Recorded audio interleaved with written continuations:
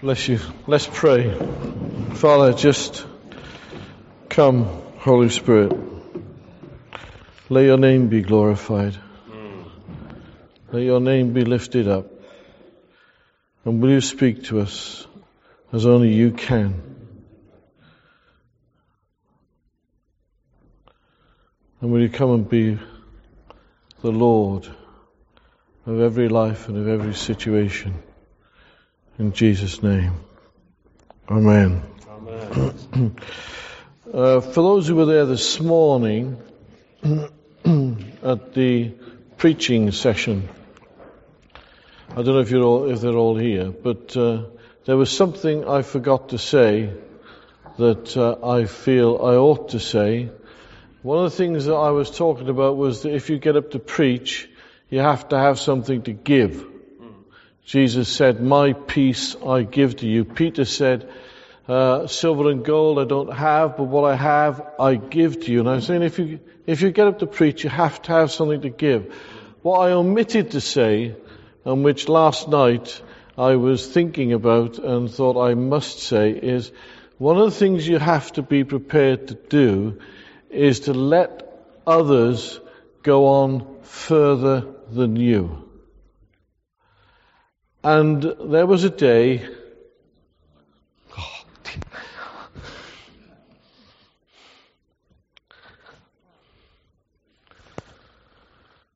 when I was walking up the stairs,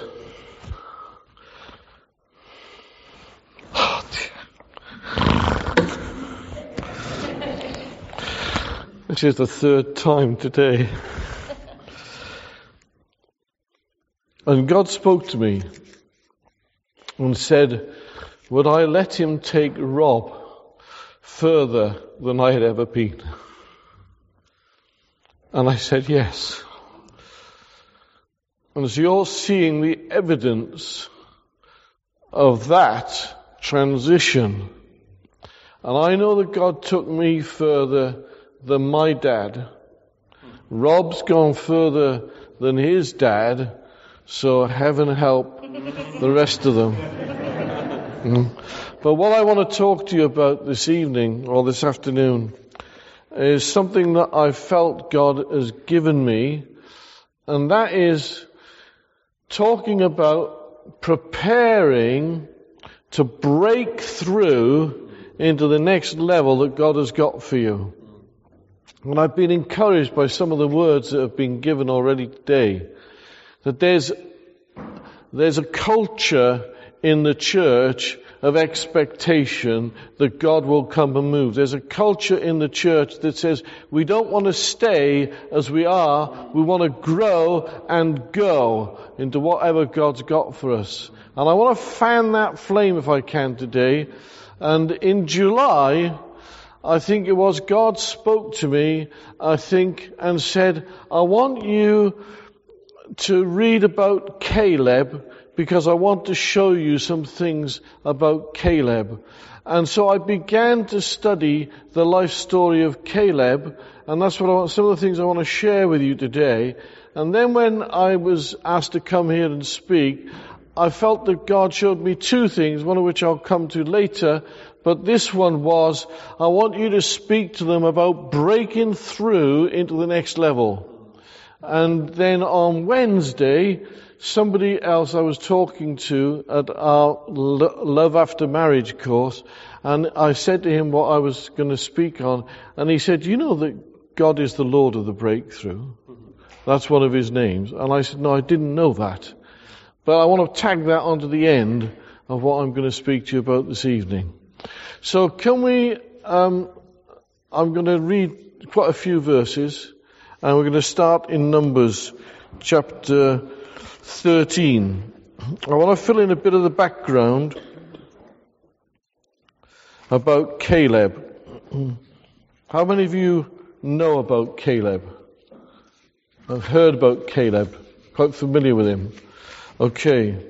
Well, if you're not, we'll fill it in a bit if we can.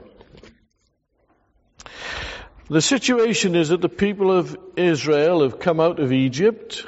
They've been to Mount Sinai.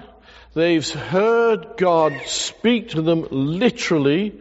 He's led them by fire at night and by a cloud in the day. They've walked across and they've come to this point where God is saying, I want to send you into the land that I've got for you. And in Numbers chapter 13, it sounds like it's God's idea. But when you look later on in Deuteronomy chapter 1, it sounds like it's the people's idea. So I put those two together and say the people had the idea and God said, go for it. All right? And the Lord said to Moses in verse 1 of Numbers chapter 13, send some men to explore the land of Canaan, which I am giving to the Israelites. From each ancestral tribe send one of its leaders. So at the Lord's command, Moses sent them out from the desert of Paran.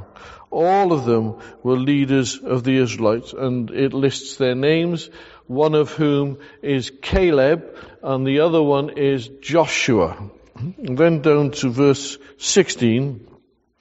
These are the names of the men Moses sent to explore the land. Moses gave Hoshea, son of Nun, the name Joshua. When Moses sent them to explore Canaan, he said, go up through the Negev and on into the hill country. See what the land is like and whether the people who live there are strong or weak, few or many. What kind of land do they live in? Is it good or bad? What kind of towns do they live in? Are they unwalled or fortified? How is the soil? Is it fertile or poor? Are there trees on it or not? Do your best to bring back some of the fruit of the land. It was the season for the first ripe grapes. So they went up and explored the land from the desert of Zin as far as Rehob, towards Lebo Hamath. They went up through the Negev and came to Hebron, where Ahin, Himan, Shishai, and Talmai, the descendants of Anak, lived. Anak was a giant race. Hebron had been built 7 years before Zoan in Egypt. I have no idea why that is in there. But anyway, when they reached the valley of Eshcol, they cut off a branch bearing a single cluster of grapes.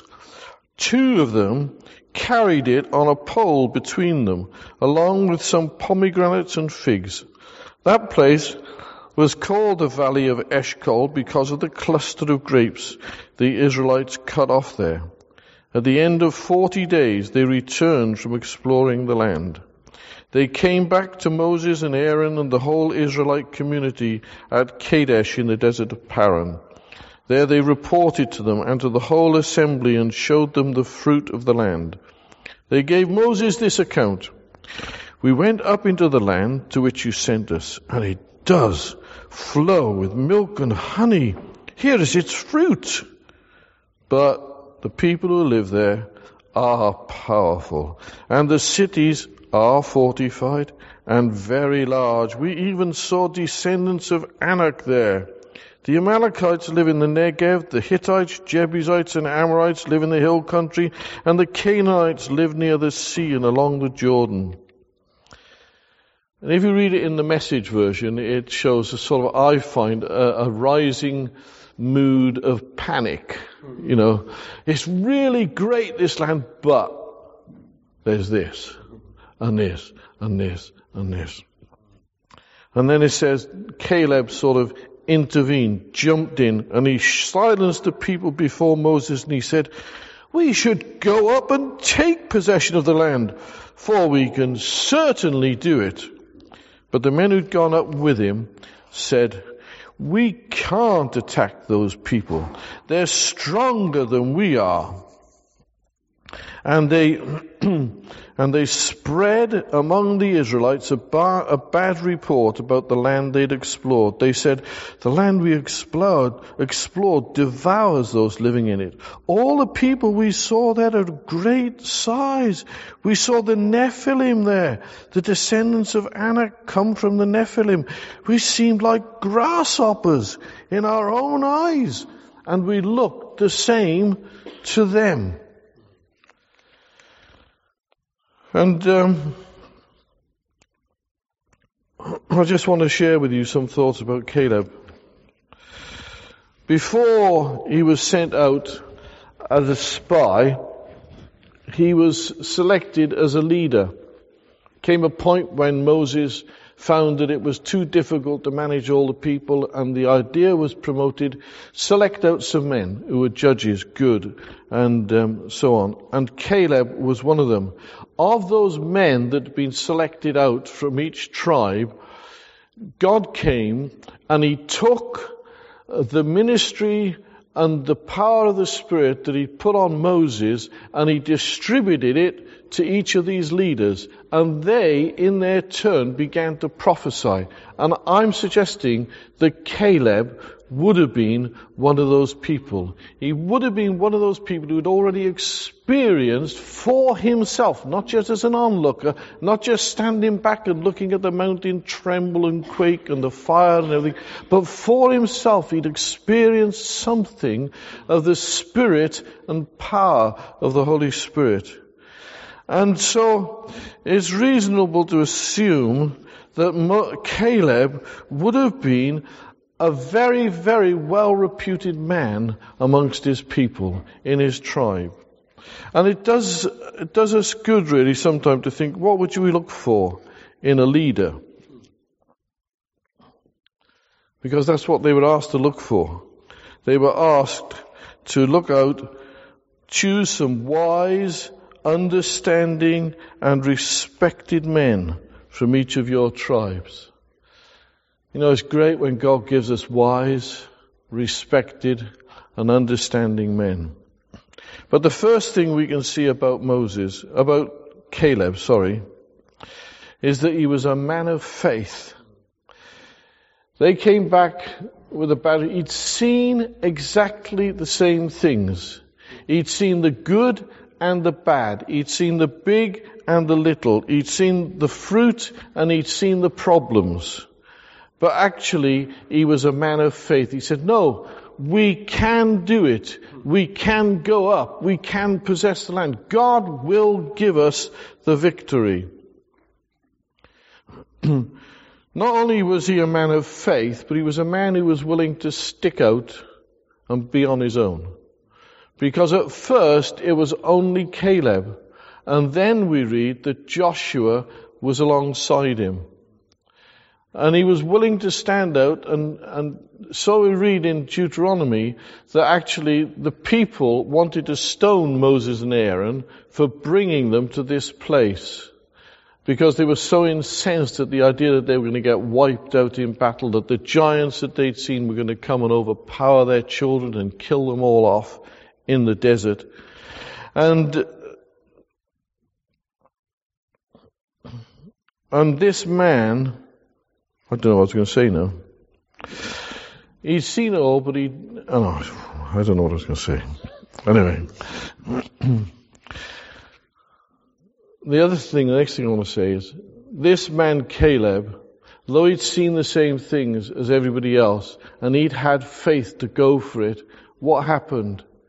His faith, his vision had been limited by the negativity and the lack of faith of others. And it had squashed him. He couldn't go forward into what he saw God was giving him. And I just want to say that maybe that's been your experience. Maybe you've had a passion for something, you've had a vision for something, and others around you have said, I don't think we can do that. Or maybe they suggested to you that maybe now's not the right time. Maybe later, maybe another time, maybe this or that or the other. And somehow you've had to withdraw, you've had to pull back from what you felt God was showing you. And I just want to say, I believe today God's going to say to you, now's the time to pick up that vision again and go for it. He was a man who maintained his faith. His faith had been stopped dead. He couldn't go forward. He couldn't possess what he'd seen. But he maintained his faith and his vision by not losing sight of his possession. Remember, he'd been told that he would possess later on, you read it in Deuteronomy, God said, the bit of land that you've trodden on, you will possess that land. Caleb saw it, he believed it, by faith he received it, and he held on to it for the next 45 years. He maintained his faith by not losing sight of his possession, even when no one else could see it. Prepared to stand alone, eventually after 45 years, he led a whole tribe to victory. Imagine how over that 45 years, having been frustrated, he communicated his still passionate faith to all those who were growing up around him. Nobody 20 years of age and older of the men would go forward into that land. So he was dealing with the 20-year-olds. Over 40 years they'd become 60-year-olds. And for that 40 years he was saying, do you know what? God told me we could do it. We can do it. It's all right. We can get there. He maintained that faith. He maintained that passion. He communicated it so that at the point when it came to the point that they went for it, these men who'd been growing up around him actually said, we'll do it. He could have lived in regret, but instead he lived with increased resolve. As the years went on, I believe that he got firmer and firmer in his conviction. Instead of communicating bitterness because he'd been stopped from doing what he wanted to do, he stirred up belief. He was still going forward, not looking back. Delay for Caleb meant a further challenge on his faith and a deepening of it. After more than 40 years, he still showed that he believed in God's original plan to take the land. And then we read in Joshua chapter 14.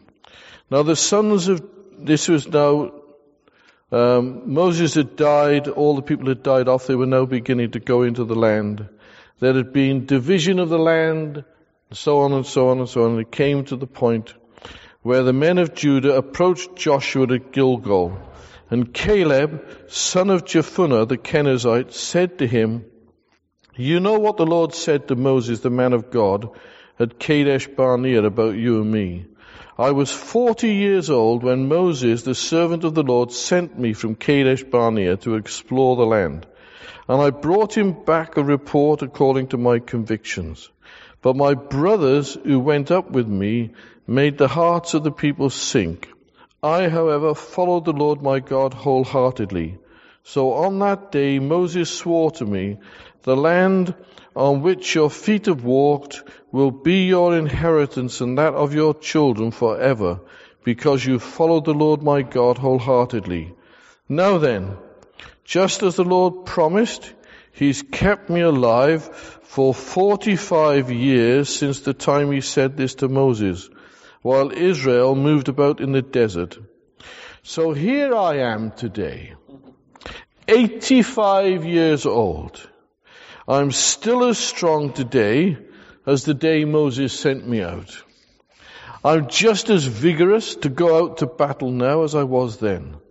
Now, give me this hill country that the Lord promised me that day.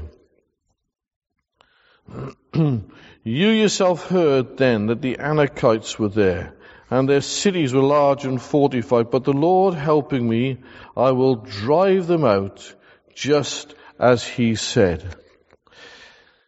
It's a wonderful thing, this man. He's not a youngster, he's 85 years old. I don't understand how he does it, but he says, I'm still as vigorous as I was 45 years ago. He was ready to go. What about the other spies? They died, by the way, straight away in a plague. They had been stumbled because they continued to look back to Egypt. And actually they were intent on going back. They looked around and they only saw big things. They saw the problems. And they saw themselves as the smallest of all.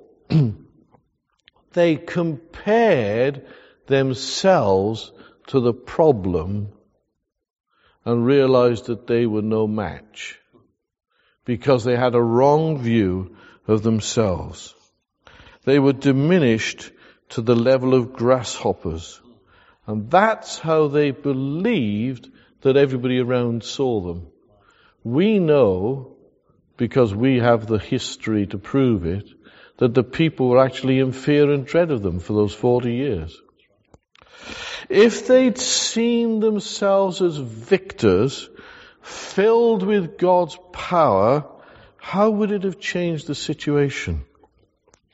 That's how Caleb viewed himself. Not alone, but mighty in God. He said, in God, we can do this. How we view ourselves often determines how others view us. I want to suggest to you that because Caleb had totally let go of where he'd been, he was able to take hold of the destiny that he'd seen in God. And he became the possessor of the place that God had given him. Because he saw God's power and ability as paramount, he knew that he could be more than an overcomer.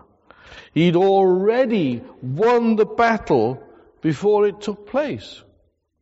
His attitude was a reflection of his inner conviction that saw big things from another reality.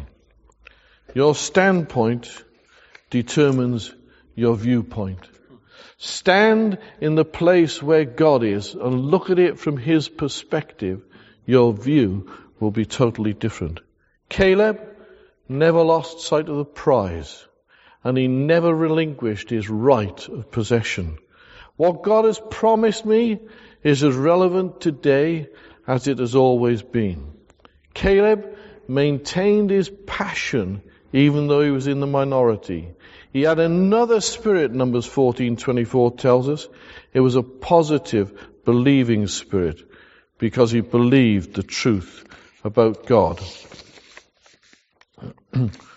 John Maxwell, in his book, Developing the Leader Within You, writes about a survey of 300 highly successful people. People like Helen Keller, Gandhi, Winston Churchill, Albert Schweitzer, Albert Einstein. And this survey found that a quarter had handicaps, such as blindness, deafness, crippled limbs, while 3/4 had either been born in poverty, came from broken homes, or at least came from exceedingly tense or disturbed situations. At one time, Albert Einstein was called a slow learner and retarded, and written off as uneducable. Why did these achievers overcome problems while thousands were overwhelmed by theirs? They refused to hold on to the common excuses for failure. They turned their stumbling blocks into stepping stones. They realized they could not determine every circumstance in life, but they could determine their choice of attitude to every circumstance. And then he goes on to relate this little story. A church choir was raising money to attend a music competition and decided to have a car wash. To their dismay, after a busy morning, rain began to pour in mid-afternoon, and the customers stopped coming. Finally, one of the women printed the poster, "We wash," and with an arrow pointing skywards, "He rinses." Good thing to do, isn't it? Get somebody else's perspective on it. Finally, I want to talk I believe God wants people to break through in certain areas where you've been hindered, where you've been kept back, where you've had to let go. But there's another thing I want to bring to you that I think God wants to break through on. I had a dream. And in my dream, Rob said to me, Dad, when you come, can you speak on this subject? Love, God's love is better than a kiss. It's more personal. And I woke up and I thought, what on earth was that all about? But I'll tell you what I was reminded of. I don't know if you've seen Princess Diaries, but the girl in there, she was looking for a foot-popping kiss. When she kissed this boy, her foot would lift up and she'd be taken away in ecstasy, you know. And I tell you what it's made me think about just since the start of this meeting. Do you know what I believe God wants to give some couples a new breakthrough in their love relationship for each other. He wants to make the kiss a wonderful and beautiful thing between you. And you know, if you're looking for the foot-popping kiss that you've never had, just understand God's love is far more important. It's more important that you love each other because you love Jesus than anything else. So I want to turn with you to 1 Chronicles chapter 14 and finish off here. Remember, they were afraid that they saw the giants in the land. They were afraid because they said the giants, if you read around it, you'll see, they said that the giants would actually kill off all their children and so on and so forth, and they were scared of the giants. We come to David's time, and we read in 1 Chronicles 14 and verse 8, when the Philistines heard, and remember Goliath was a Philistine, okay, so we're in the land of the giants here. When the Philistines heard that David had been anointed king over all Israel, they went up in full force to search for him. But David heard about it and went out to meet them. Now the Philistines had come and raided the valley of Rephaim. Now, if you look it up, the valley of Rephaim is the valley of the giants. Alright?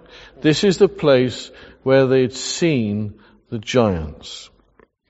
So David inquired of God, shall I go up and attack the Philistines? Will you hand them over to me? The Lord answered him, go, I will hand them over to you. So David and his men went up to Baal Perazim,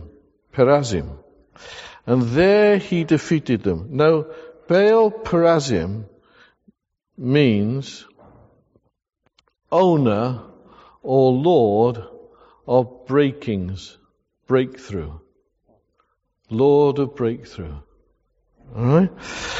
And there he defeated them. He said, just as waters break out, God has broken out against my enemies by my hand. So that place was called Baal Perazim, place of breakthrough. The Philistines had abandoned their gods there, and David gave orders to burn them in the fire, and they came up again later. The Lord of breakthrough acted like a flood. That's how David described it. There was a pouring forth of God's power that broke through. The area was the area of the giants. And after the victory, all the idols were burned. And you know, it just speaks to me that if there has been like giants against you, and there's been idolatry, or there's been demonic activity around you that's prevented you from accomplishing what God's got for you, when the Lord comes with breakthrough, bang, it all goes. All right? He'll give the power and the authority. After the victory, all the idolatry was burned. This was a strong place, this place of giants. It was most difficult to overcome. But God is a Lord of breakthrough, even in a place where it is difficult. And where every agreement with Satan that leads to bondage is destroyed. And you can't help but think of John chapter 7, verses 37 and 38.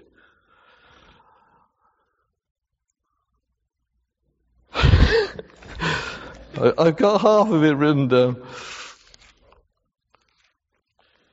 This is what he says, John chapter 7. On the last and greatest day of the feast, Jesus stood and said in a loud voice, "If anyone is thirsty, let him come to me and drink. Whoever believes in me, as the scripture has said, streams of living water will flow out from within him." By this he meant the Spirit, whom those who believed in him were later to receive. God will bring breakthrough, and when he does it, it will come with a whoosh of the Spirit. And I believe that that whoosh of the Spirit will enter into you and give you a new dimension in the Holy Ghost. So I believe if there are things that have held you back, God wants to break them. If there's relationship issues and you and your beloved need refreshing in your relationship, ask God for it. You know, love and love between a husband and wife is a wonderful and precious thing. And it has a certain very, very special dimension when it speaks about the relationship between God and the church. So you demonstrate church every time you're together as husband and wife. Satan will want to come and undermine that at every opportunity. But the love of God is better than anything. And thirdly, I believe that the power of the Holy Spirit is waiting to burst out in breakthrough. I don't know if Jill's got anything.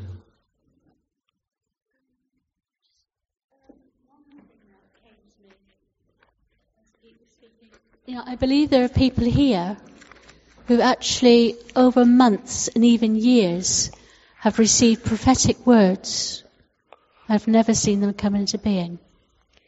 And I just feel somehow that this is a time again of breakthrough, to actually see what God has spoken. Because sometimes, you know, if we have a prophetic word and we don't see it happening, we sort of tend to let it go and think, oh, yeah, we won't accept that when we let it go. But actually, if God has spoken, then he wants to bring it to pass. And I just feel that somehow there are those here who have had those words, who have wondered over it, have questioned over it, and really have sort of, is this God or is it not? But I believe it's the time of that breakthrough to actually see and hear what God is saying, to bring into being the things that he's spoken. And I just sense, you know, as Caleb was up the mountain and he received that word, as we've received the word, so God wants to bring us into that place of his appointment and his blessing and his favour upon us. Two other words have been given to me. Two people, knowing that we were coming here this weekend, have said, I believe that God is going to use you to open up some wells again, reopen some wells. And I guess if you feel that your springing, life-giving well has been dampened down by cares, by whatever, by negativity or anything, maybe God would come and break that open for you. And the second one is that I wrote to a couple and said, we're coming here this weekend, and the connection with Rob. And this person wrote back and she said, how significant that you're going as Rob's dad and God's given you this word, you know, to bring breakthrough and to push people through into the next level. And I just want to do that as a dad I just want to say to you, just like I said about Rob, go on, get into what God's got for you. Don't hold back. It's great, saying about get a bigger skin. Don't settle for less. Don't hold back. Don't look back. Look forward. Go on to what God's got for you. Don't hold on to the things of the past. Be prepared to let go and begin by faith to take hold of some of the things that God's been speaking to you. Like Jill said, maybe words over years that haven't yet come to being. Begin to get them out, read them over, rehearse them before God. Say, Lord, you said you'd give us this. I want that mountain, and I want it now. Not being cheeky, Lord, but now's the time, I believe. And I believe that God's going to do something significant amongst you as a people and individually, that He's going to change things for you. I don't know how you want to do this, whether people have got things they want to respond to, or whether you just want to stand and we'll pray for you. I'd just like to pray over you, and then if you've got anything you want to respond to, if you feel God's specifically spoken to you and you want to come out and have prayer, then that'll be wonderful. But I'd just like you to stand right where you are.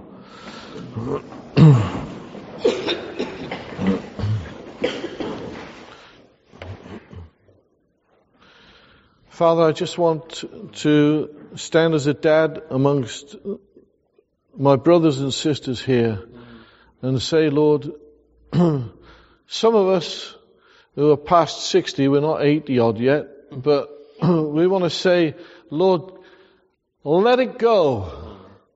Let it go. Begin to accomplish the things that you've spoken into our lives. Begin to give us the mountains, Lord, that we've reached after. Begin, Lord, to take hold of our possessions, the things that we've dreamed about. And Lord, I want to just say, let this church go. Lord, we give you permission, we give you authority, we give you our compliance, Lord. Give each one of us bigger wineskins. Fill us up more. Let us grow. Let us expand. Let us, Lord, see more than we've seen before. Let us experience more than we've experienced before. Let us be, Lord, like children running around and having fun with Jesus. Lord, in a new way. Come, Holy Spirit, come and touch us as we worship you in Jesus' name. Amen.